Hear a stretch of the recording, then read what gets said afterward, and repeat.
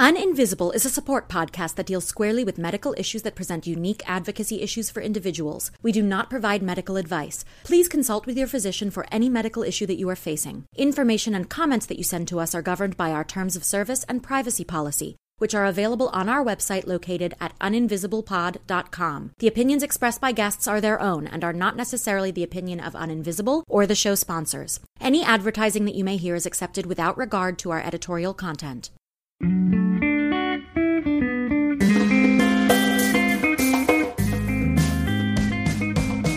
Welcome to Uninvisible. I'm your host, Lauren Friedman, and I'm here with my guests to bring you info, insights, and inspiration for coping with, diagnosing, and treating invisible illness. We're here oversharing, so you don't have to struggle with invisibility anymore.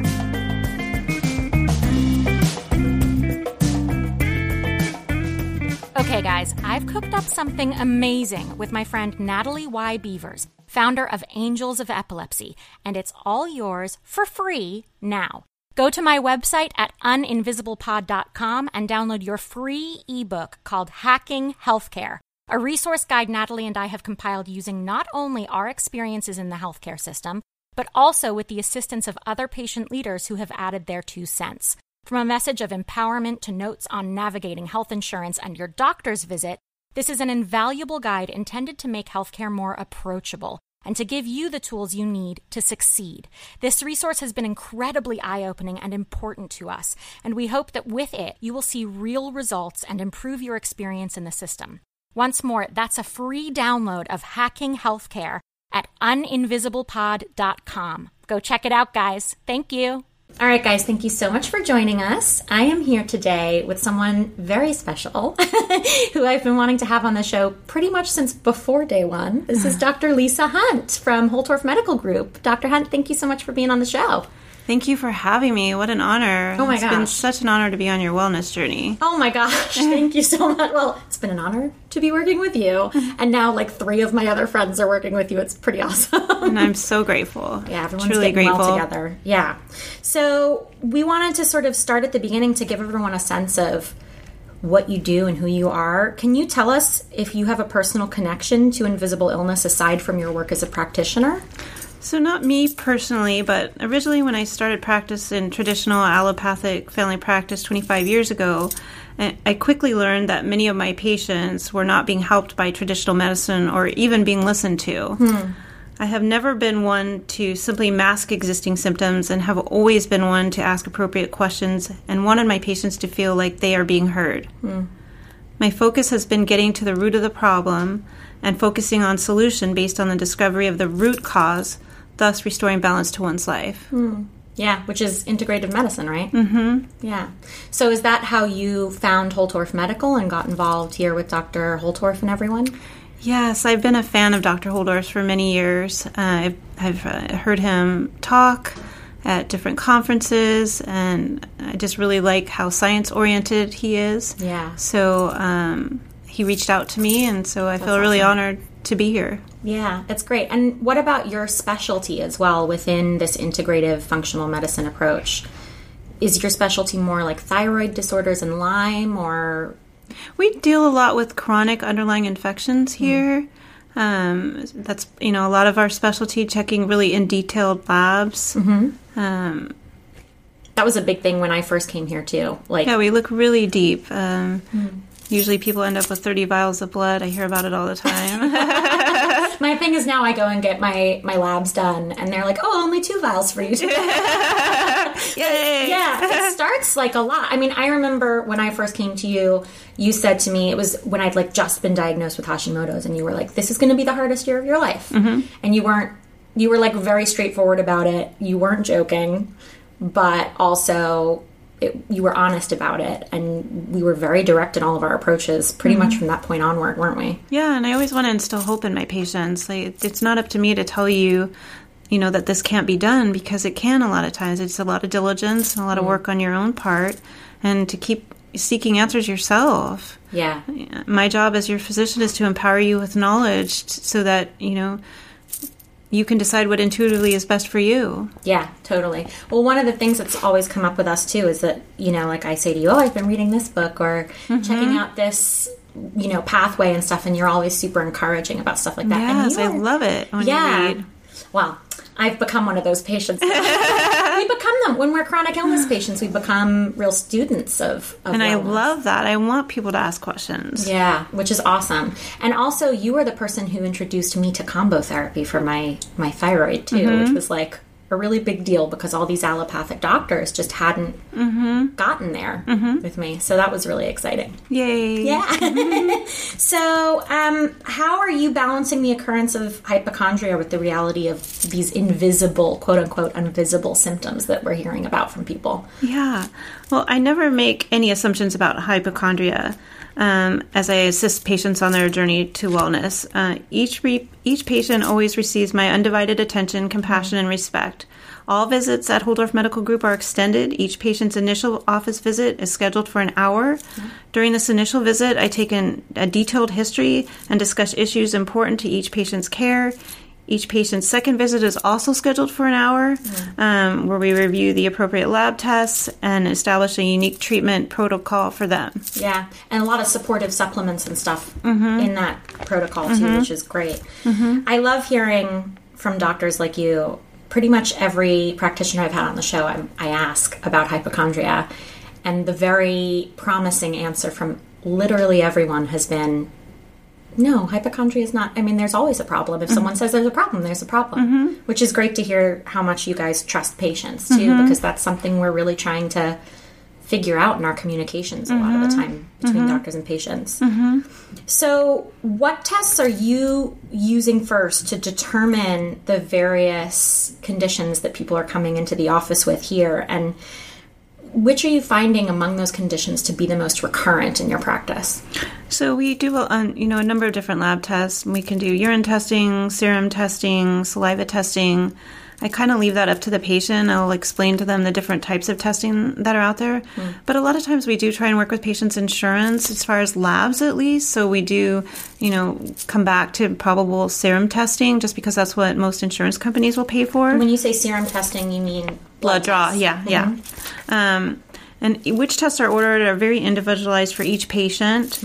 For example, we may consider checking immune system dysfunction markers, food intolerances, hormone levels, heavy metal levels, nutrient levels, underlying infectious etiologies. We really strive here to do a comprehensive workup. Yeah, absolutely. So when you're doing that, are you finding, because I know that, you really specialize in thyroid and Lyme, for example, are there specific tests, say for Lyme, that are going to be more accurate than other tests that people might know about so that you could educate our patients? Yeah, so if people have insurance, we'll start with the Western blot for Quest. We'll also get the co-infections through Quest. However, there's a lot of more companies that are coming up and coming that are doing PCR testing like MDL, where we can do serum MDL testing. Also, we're now offering the Prime Spot through RGCC in Greece, where they will actually quantify the DNA of the organisms that they test for. Those are some of the newer up-and-coming tests. Wow. So if someone comes in and they're showing all the signs for Lyme, then you'll probably recommend more in-depth testing so we know exactly where the levels are at, right? Yeah. And then we're also, with Lyme, we're always going to want to look at immune dysfunction. So checking the C4A, the human transfer growth factor beta. What does all of this mean for people who are tuning in who are like, what is human transfer growth? And So we're trying to measure the Th1, Th2 side of the immune system. And so those are markers for each of those sides of the immune system so that we can balance that. And ultimately, with any of these chronic infections, we want to strengthen the immune system so that patients can overcome that. Yeah, that's really cool. I mean, I know there's also a lot of different treatment options, whether someone has Lyme or whether they're dealing with a thyroid autoimmune like I am. Are you finding that there is maybe one of the more popular treatments now for these particular, is it combo therapy for thyroid and SOT for Lyme? Where are your patients going the most right now? So I usually want to present the different types of treatment out, once we get to that stage to the patient. And I try and give them as much information as possible about each treatment so that they can make the best decision for themselves. We do a lot of immune modulating. The SOT therapy is antisense therapy, which works on the genetic replication sequence of the organism, the target organism. So that's an option as well. Antibiotics are still an option if that's what resonates with the patient. I'm not opposed to that. So we just start where the patient is. We've had long discussions about antibiotics. It's like a double-edged sword, really. Right. Because some people need them. Right. But they can also cause damage. But we have nothing against them, ultimately. Right. Yeah. So I know that you mentioned that you spend a lot of time with patients in their first visit, their follow-up visit. I mean, I've always felt like I had a ton of time with you. So how are you addressing a lot of patients feeling by the time they come to you, they've probably been to a lot of practitioners, traditional allopathic medicine, and they're probably feeling really frustrated and feeling like they're shuttled from specialist to specialist. So has that affected your level of empathy and the way in which you sort of exercise your bedside manner, if you will? Has that impacted the way that you really aim to treat your patients? Yes, and I really do enjoy spending time with my patients. I mean, I really want to take the time to just listen, to hear them out, to hear what they're experiencing, to help guide us in what we need to do next. I always want them to feel welcome at the office. I with compassion. I want them to feel that we are in the trenches with them, trying to help them. I've always done my best or utmost to make sure that they feel like they're being treated as a human being and not a disease process. Yeah. I mean, I think that's the big difference, though, isn't it? It's that a lot of people have gone from feeling like a disease process. Right, and I don't want anybody to feel that way. Yeah, absolutely. Well, I think you guys definitely do a good job of it here. And certainly you've been very open to, I bring up my mom to all my appointments. And I love your mom. She's like a minor celebrity here. She is. But it's great because you've been so open to that, that I'm coming to you with, questions, with information, and that you've never said no to me about stuff, which is really cool. No, I love it when people bring their family members or their spouses, because I want us all to be in this journey together. Yeah, totally. But you have that family approach, and I think that's something that really sets the treatment apart for me. And it's a lot of the reason why I've sent a lot of friends here, because I've been like, you need to talk to someone who is going to look at the whole picture here too, right? So what about, does it make a difference if a patient is suffering from quote-unquote invisible illness, right, which can be a myriad list here we're looking at with chronic illness and invisible illness. Does it make a difference if someone's living with something like that or not in terms of how you administer care, or it's depending on what they've got going on and you'll target based on that? Not at all. I mean, it's really important to understand that a patient's wellness is multifactorial and it requires a state of balance of several factors. I strive through integration of cutting-edge treatment measures designed to benefit the mind, body, and spirit to empower patients in their journey towards wellness. Each patient deserves their own unique prescription for care, as no two persons' needs are the same. Yeah, you couldn't have said it better.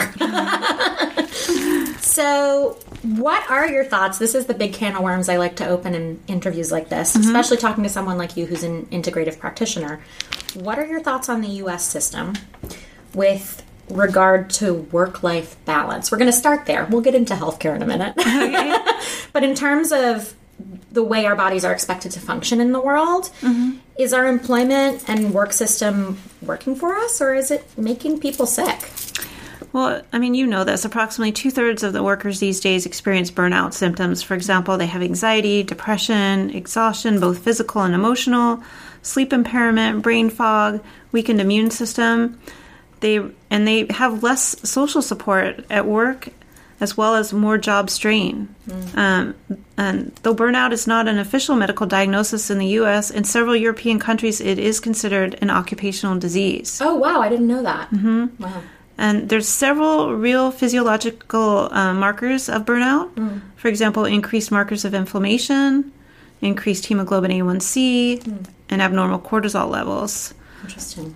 You always test those on me, too. Yeah. Hello. And the physical and mental implications of burnout can have serious consequences, such as high blood pressure, diabetes, obesity, osteoporosis. And in addition, potential causes of burnout are things like technology has made it easier to be accessible anytime. Yeah. You're always on. Yeah. You're never allowed to be off. I'm literally holding my cell phone during this interview. Yeah. And people can't say no because they're so worried about disappointing people or the anxiety of underperformance. Yeah. Or people are working in toxic work environments. They're not being treated fairly at work. The workload's unmanageable. Their roles aren't defined. There's a lack of communication. There's unreasonable time pressures. Plus, people are on their screens all the time. And they're constantly multitasking. I mean, when do you ever get to do one thing at a time anymore? Oh, I was literally crying on the phone to one of my friends about this the other day because I was like, how can you not just do one thing and do it well? Yeah. It's really frustrating. Yes. Like, and even doctors who are the ones who are taking care of us, like you, have to do more than one. Like, everyone's supposed to write a book or be published in a medical journal, or, you know, it's not enough to just be a good practitioner anymore either. No. The pressures are unbelievable. How do you think we find a balance again in all of this? Like, well, we have to make time for that. I mean, it has to be something on your calendar where you make time for you. Yeah. It's not going to happen otherwise. I've had that realization several times, and I feel like I was reminded again, I had a hard reminder again recently to just schedule meditation, schedule rest in the diary, because otherwise it just doesn't get done. No, I agree. Yeah. And I think people that have a morning routine are more likely to accomplish it than if we leave it till we're exhausted at the end of our day. Yeah. So your meditation in the morning, you know, spending that time just for you to just be present in the moment before you start your day. And then another thing that I find really useful is keeping a gratitude journal. Do you do that? I don't, but I have at times. So, but I do know that it's a practice that a lot of people claim is transformative. Well, we forget all the wonderful things that happen in our lives if we don't write them down. You know, we get stuck in the trenches when we're doing our day-to-day things. So that's something I really do. Even if you don't do a gratitude journal, I feel like there's a really great tip that I've seen people do sort of toward the end of the year where they're going, we're going to make New Year's resolutions, and it's having a little jar that anything great that happens during the year, you write it down and you throw a piece of paper in the jar, and at the end of the year or whenever you need a pick-me-up, you can read them. But you can do the same with a journal and flip through. But I think we need to be cognizant of that. Yeah. Because we all have wonderful things happening in our lives. Yeah, totally. But I think morning routine, I think you're right, is a big way to get in control of it, too, and putting it in the schedule. And it's great to hear a practitioner of medicine talk about whole body, whole personhood in that way, too, which is huge. So we know that our work-life balance is not ideal. What about the healthcare system? Is the healthcare system helping us or hindering us at this point? Well, one of the things I wanted to address is my husband's also in traditional allopathic medicine, and the patients that he serves wouldn't get help any other way. So thankfully there is a system in place so that these people can get some help, and they're doing an amazing job with the resources that they have. So we get, and I think sometimes in functional medicine we get so focused on what the traditional standard isn't doing, but they're doing a great job for the people that are completely underserved. That's a really good point. Yeah, totally. What about, are there ways in which you could realistically see the healthcare system being improved so that patients didn't feel like they were at the end of their rope by the time they get to you, or so that they felt that they had more access to information and treatment options? Well, I think the biggest thing in the traditional model is that patients and physicians are limited with time. So I'm really grateful to be afforded an hour for my first and second appointment with patients. So that's something I would love to see get into the traditional model, irregardless of payment. And then also, I really think that the traditional model fails in terms of nutritional guidance, which I think is something that we really strive to work with here. So that would be another improvement, you know, just focusing on the day-to-day things like our nutrition being nutrient dense, getting enough hydration, getting enough rest at night. Well, and also that with regard to nutrition, and I've learned this since working with you, that everybody is different. It's not, the traditional food pyramid isn't going to work for everyone. It should be flipped around in most cases. But really that different elimination diets, different dietary approaches are going to help people in different ways, and then using supplements to help up certain vitamins and things like that. But what's wrong about the nutrition? Because like there would be insurance companies, for example, that would come into this conversation and say, yeah, but we let doctors refer to dietitians. But what's wrong with that approach being a one-size-fits-all versus individualizing? Right. You know, I mean, are there certain things that you would recommend specifically in terms of nutrition that would immediately be able to help people reduce inflammation? Well, to me, I always try and tell people nutrient density. So your fruits and vegetables are going to give you your vitamins and minerals. So start with that. Yeah. And then, of course, lean proteins are important. Nuts and seeds, making sure you're getting enough fiber. So I don't ever try and pigeonhole anyone into any specific thing or say this food is absolutely, other than refined processed stuff that we all need to get rid of. White things. Right. I don't forbid any food if it's nutrient dense. Right. What about gluten? Is gluten the devil? So I know that gluten has become a supervillain of nutrition in the past few years. And I'm not saying that you should maximize gluten in your diet at all. But the one thing you do need to remove from your diet, like we just talked about, is anything white and processed. That probably has to do a lot with access in this country too, right? That a lot of the gluten that people would have access to is highly processed by the time they get it, right? And we've got to remember that some gluten-containing foods contain health-promoting parts, like prebiotic fiber that's needed to, that's for your healthy microbiome. And not everybody has a sensitivity or intolerance to gluten. Thus, I like to keep it individualized. I like to test for it, first. And also just ask people if they have symptoms with gluten. Is it affecting their gut? Is it causing abdominal bloating? Is it acting as an irritant to their gut, leading to inflammation or leading to brain fog? Or is it affecting their behaviors? And another thing that we have to keep in mind, it depends on how gluten is being prepared. There's certain factors in regards to its digestibility. Staying away from white, refined, bleached flour. Sometimes people can tolerate the whole wheat, organic flour, and it also depends on how long the gluten is fermented. Oh, wow. So maybe if you're making your own bread at home, you can have more control over that. Right. So we just have to keep in mind that simply swapping gluten-containing foods for processed foods labeled as gluten-free does not improve diet quality or decrease inflammation. That's a really, really good point. Just being much more mindful of... More than anything, it's not that gluten's the devil, but it's that process is the devil, isn't it? Just reducing process as much as possible. Yeah, I think that's a really, really important thing for people to remember. So if people are making these lifestyle changes, whether it's dietary, whether it's exercise, something like that, does a diagnosis mean that people who are making these changes should upend their lives entirely, or...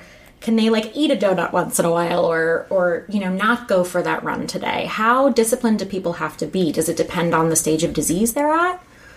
Well, I really believe one's journey to wellness is all about appropriate balance, and each person's road to recovery is uniquely their own. So, some people may be able to get away with an occasional food group that isn't good for necessarily everybody, or may not need to exercise daily, and other people may. So, to feel their best. So, we really have to individualize that. Yeah. If we've learned anything from this conversation, it's that there is no one size fits all for any of this, is there? And it's probably pretty dangerous, actually, to take the one size fits all approach. It's the thing that's getting us in trouble in the healthcare system, right? So, so to say that everyone needs to be keto or everyone needs to be doing HIIT exercises or whatever, it's none of that's going to work for everyone all the time. Right. And with chronic illness, we're not going to be starting with HIIT exercises, We're going to be starting with, can you take a nice gentle walk, get outside?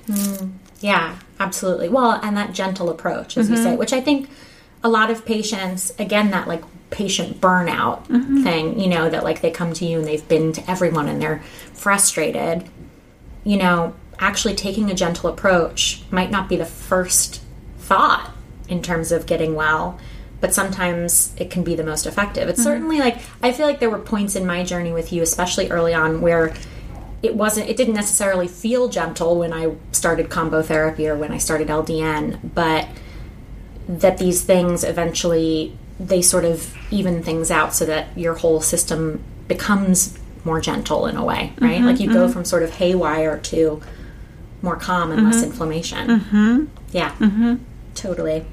So I'm wondering if you have tips for people who maybe suspect they have something off, maybe they've got a diagnosis, maybe they don't.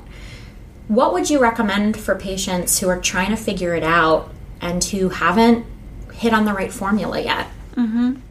So the first thing I would make, recommendation, I would say, you're not in this journey on your own. So make an appointment with an integrative or functional medicine provider for the appropriate testing so you can get to the root of what's going on. I would also keep a nutrition log to see if you can associate any of your symptoms with any of the foods you're actually consuming. Because nutrition, is a very important part of how we feel and care for our bodies. Yeah. And like I said before, it's also really important to nourish your body with nutrient-dense foods and making sure that you're adequately hydrated. And then the last thing I would say, sleep is so important for your overall health. Yeah, this is the first time we're talking about that, actually, but that's been a big thing. Yeah, so make sure you're practicing good sleep hygiene. What does that look like? Well, you want to get off your electronics, an hour or two before bed. There's special screens you can put on your computer, several hours before you go to bed. Or get those blue light glasses. Yeah, the glasses you can wear. Making sure your bedroom is completely dark. Putting, like blackout shades. Shades, over the windows. Or wearing an eye shade or something. Yeah. And is it also, is sleep hygiene also related to, trying to go to sleep at the same time and wake up around the same time every day, too? Yes. To keep the rhythm? Yes. Right. Yes. So all of those factors and really finding rest. It sounds like I feel like there are going to be people who are tuning in who are going to be like, oh, great, I don't have enough hours in the day and now I need to take an extra hour to get ready for bed. And I have to spend an extra hour in the morning centering myself. How can people figure that out and fit that in? Is it about just prioritizing it because they're probably feeling overwhelmed and not really looking at the bigger picture? Well, it's definitely prioritizing, but you're going to feel so much better if you do those things. So it's only going to give you incentive to push forward. Yeah, absolutely. And I think that's discipline, isn't it? It's really about going fundamentally what I'm doing now isn't working. Even if you're dealing with something like just mild brain fog that maybe isn't related to another chronic illness yet. If it's an early onset symptom or something, it's just about creating that structure for yourself, isn't it? And it's hard. It's hard to be disciplined all the time, but that's exactly why we have doctors like you to remind us, right? No, it's all about you taking care of you. You have to prioritize yourself. You can't help anybody else if you're not taking care of yourself. Yeah. Absolutely. I actually wouldn't mind digging a little more into your particular specialties too and finding out more about if someone is like I was before I came to you or like some of my friends before they've come to you and maybe don't even have the diagnosis or are sort of in the early stages, particularly with thyroid and with Lyme. What would be the things that you would sort of immediately recommend for people aside from the labs that we talked about? Is it start doing research? Is it change your diet right away? Is it, Well, it's all based on the history that I'm taking. It's going to be very individualized. It's not going to be any kind of one size fits all. So, at their initial visit, I am taking a nutrition history. We have a 16-page questionnaire that people have to fill out, so we get it. I don't remember that. It was so long ago now. I must have questions about each hormone group, questions about chronic illness. It's all there. So we're going to go through that in detail, and then based on the information I find on that, I may make some recommendations. Also, a lot of people have already been to multiple physicians before they come here. So they've got labs to show you. They got tons of labs, so we go through those if they have them. Absolutely. So everyone is really going to be different. And you guys also offer in-office treatments, like IV treatments and things like that too. So there's a lot of stuff that people can do in office here so that you don't have to run around extra to get everything done, right? Yeah. And what about for people who want to get heavy metals testing, for instance? I know that there are lots of different approaches. What's your favorite approach? So we have an Oligo scanner, which is photospectrometry that looks through, and does different calculations through your hand, and it's actually very accurate. So that'll pick up heavy metals, and we can go over those results with people right away. Yeah, we did that actually. And it's really interesting because it's totally painless, and it's not like you have to get pricked with a needle. Or But we do need your blood type for that. That's right. We did need that. Yeah. I remember we double-checked what my blood type was and then did it. So that's a really great way to do it, but not every office that people are going to go to are going to have things like that. Yeah, and then we also do the 3 thyroid tests on your first visit. We do the urine iodine, we do the thyroid reflex, and then we also do the basal metabolic rate. So we're tagging your thyroid with those 3 numbers before we even get your blood work back. Okay, so that's a great way for people to get a baseline and understand sort of where they're at, and for you to see the picture and go okay, we need to go maybe this direction, that direction. That's amazing. I'm just so honored to work with you and to have you on the show today to talk about all this stuff, because you're such a wealth of knowledge. I'm sure there are going to be a lot of people hearing some of this scientific jargon. Some people are going to freak out and some people are going to geek out. I'm definitely on the geeky side. For people who are freaking out about that, can you offer them any words of wisdom in terms of sort of making all of this information more approachable? Is it about finding a practitioner who can help you separate the wheat from the chaff? Well, there's a lot of information on our website, too. There's tons of clinical studies on there. Just a wealth of information to go to. So definitely, not just our website, but a lot of functional medicine doctors have a lot of wealth of information on their websites that people can go to. And we'll have information that like a traditional allopathic doctor might not be giving you as well. Absolutely. And it's a team approach. I mean, I always say if God wanted one of us on this earth, he'd only made one of us, but there's all of us. So we're all here to work together and serve one another however we can. Yeah, totally. Well, I think that pretty much wraps up our interview today. Thank you so much for being on the show. It's such a pleasure to have you on. It's such an honor. Thank you so much for asking me. Oh my gosh, I am grateful. I've been wanting to do this for over a year now, so it's really very, very exciting for me. Especially, I think, because, a huge portion of the chronic illness population is women, too. And, like, having a female practitioner who gets that and who also understands what that struggle is like when you're already struggling with being listened to is extremely comforting. So thanks so much for being on the show, Dr. Hunt. Thank you again. That's it, folks. Thanks for listening.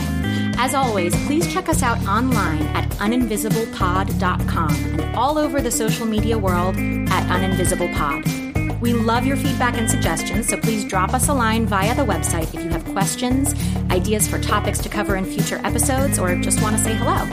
We're all about relationships and collaboration here, so credit where credit is due. Music for this episode is by Sean Hart, who can be found at seanhart.com. Don't forget to subscribe, rate, and review wherever you listen to podcasts.